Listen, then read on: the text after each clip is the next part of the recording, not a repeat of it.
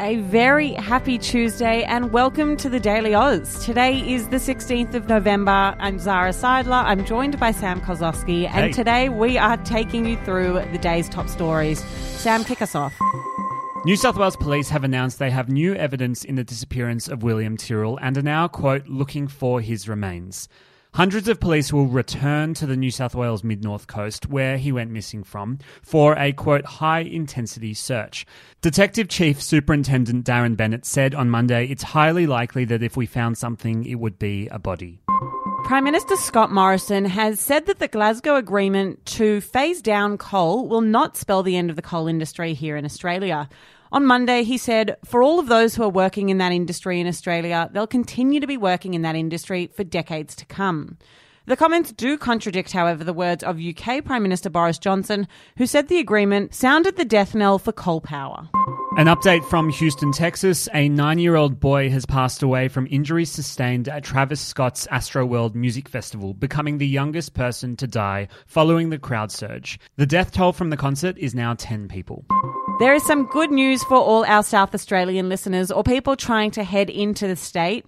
Premier Stephen Marshall has announced that fully vaccinated people entering the state of South Australia will only have to quarantine for 7 days if they're identified as a close contact of a positive case from the 23rd of November. We got news yesterday that Austria has introduced a nationwide lockdown for all people aged 12 and older who are not fully vaccinated against COVID-19. The lockdown comes as the country has reported record high case numbers with a 7-day average of over 10,000 cases a day.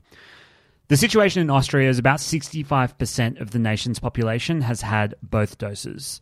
Basically, the change in Austria means that unvaxxed people are only going to be able to leave home for essential reasons, such as visiting the doctor. It really feels like a similar set of restrictions as we had here in New South Wales and Victoria at the height of the pandemic. So now that we're looking at a post-COVID vaccinated world, the sentiment has shifted quite dramatically. We've seen it in the way that things are reported, in the priorities of governments. We're clearly looking at vaccination as the key metric for how a society can operate in a post-COVID world. So what we know is that unvaccinated people are 5 times more likely than those who are vaccinated to be infected by COVID-19 and 10 times more likely to die from COVID-19. So that's from the CDC, which is, of course, the American Centre for Disease Control and Prevention. Here's what the CDC director said about the pandemic of the unvaccinated. There is a clear message that is coming through. This is becoming a pandemic of the unvaccinated.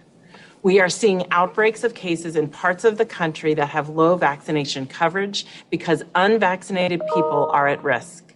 And communities that are fully vaccinated are generally faring well. It kind of taps into rhetoric that started in the US but is clearly here in Australia as well, that the next stage of the pandemic is going to be a pandemic of the unvaccinated. And we're seeing a really interesting situation play out in Germany where the New York Times noted that there's essentially a 4th wave of COVID cases, producing tens of thousands of new daily infections just over the border from Austria, and it's more than the country has had at any point in the pandemic. The key finding from the New York Times report is that it is the unvaccinated who are contributing most to the wave of infections now burdening hospitals across the country.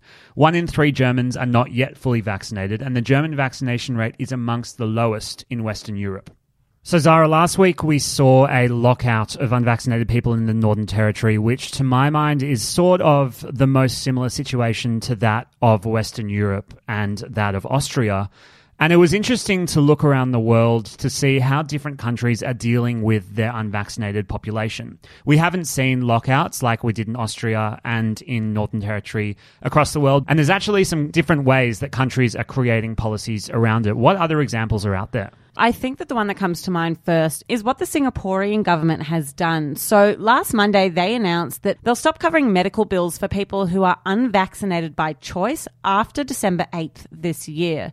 So that means that if you have access to the vaccine and no reasonable exemption, and you then get COVID-19, you have to pay for any medical expenses that you incur.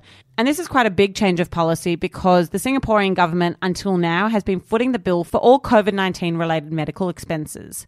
I think it's fair to say that every state government and indeed the federal government in Australia is grappling with this idea of how long to block out unvaccinated people. Epidemiologist Tony Blakely and Professor Sharon Lewin, who's one of the leading experts in public health in Australia, said that once Australia hit 90% double dosed and infections had reduced significantly, it would be unethical at that point to keep the people who are unvaccinated out of society, but it's a mechanism that would need to be turned off and on with outbreaks. It's a fascinating issue that, as a society, we're going to have to deal with in the months and years going forward. There was certainly a lot of chatter on our post about this on Instagram. Once people came to terms with the fact that we were not talking about Australia, but rather Austria, there was some pretty heated debate. It seems to be an issue that is deeply divisive, at least if our comment section is anything to go by.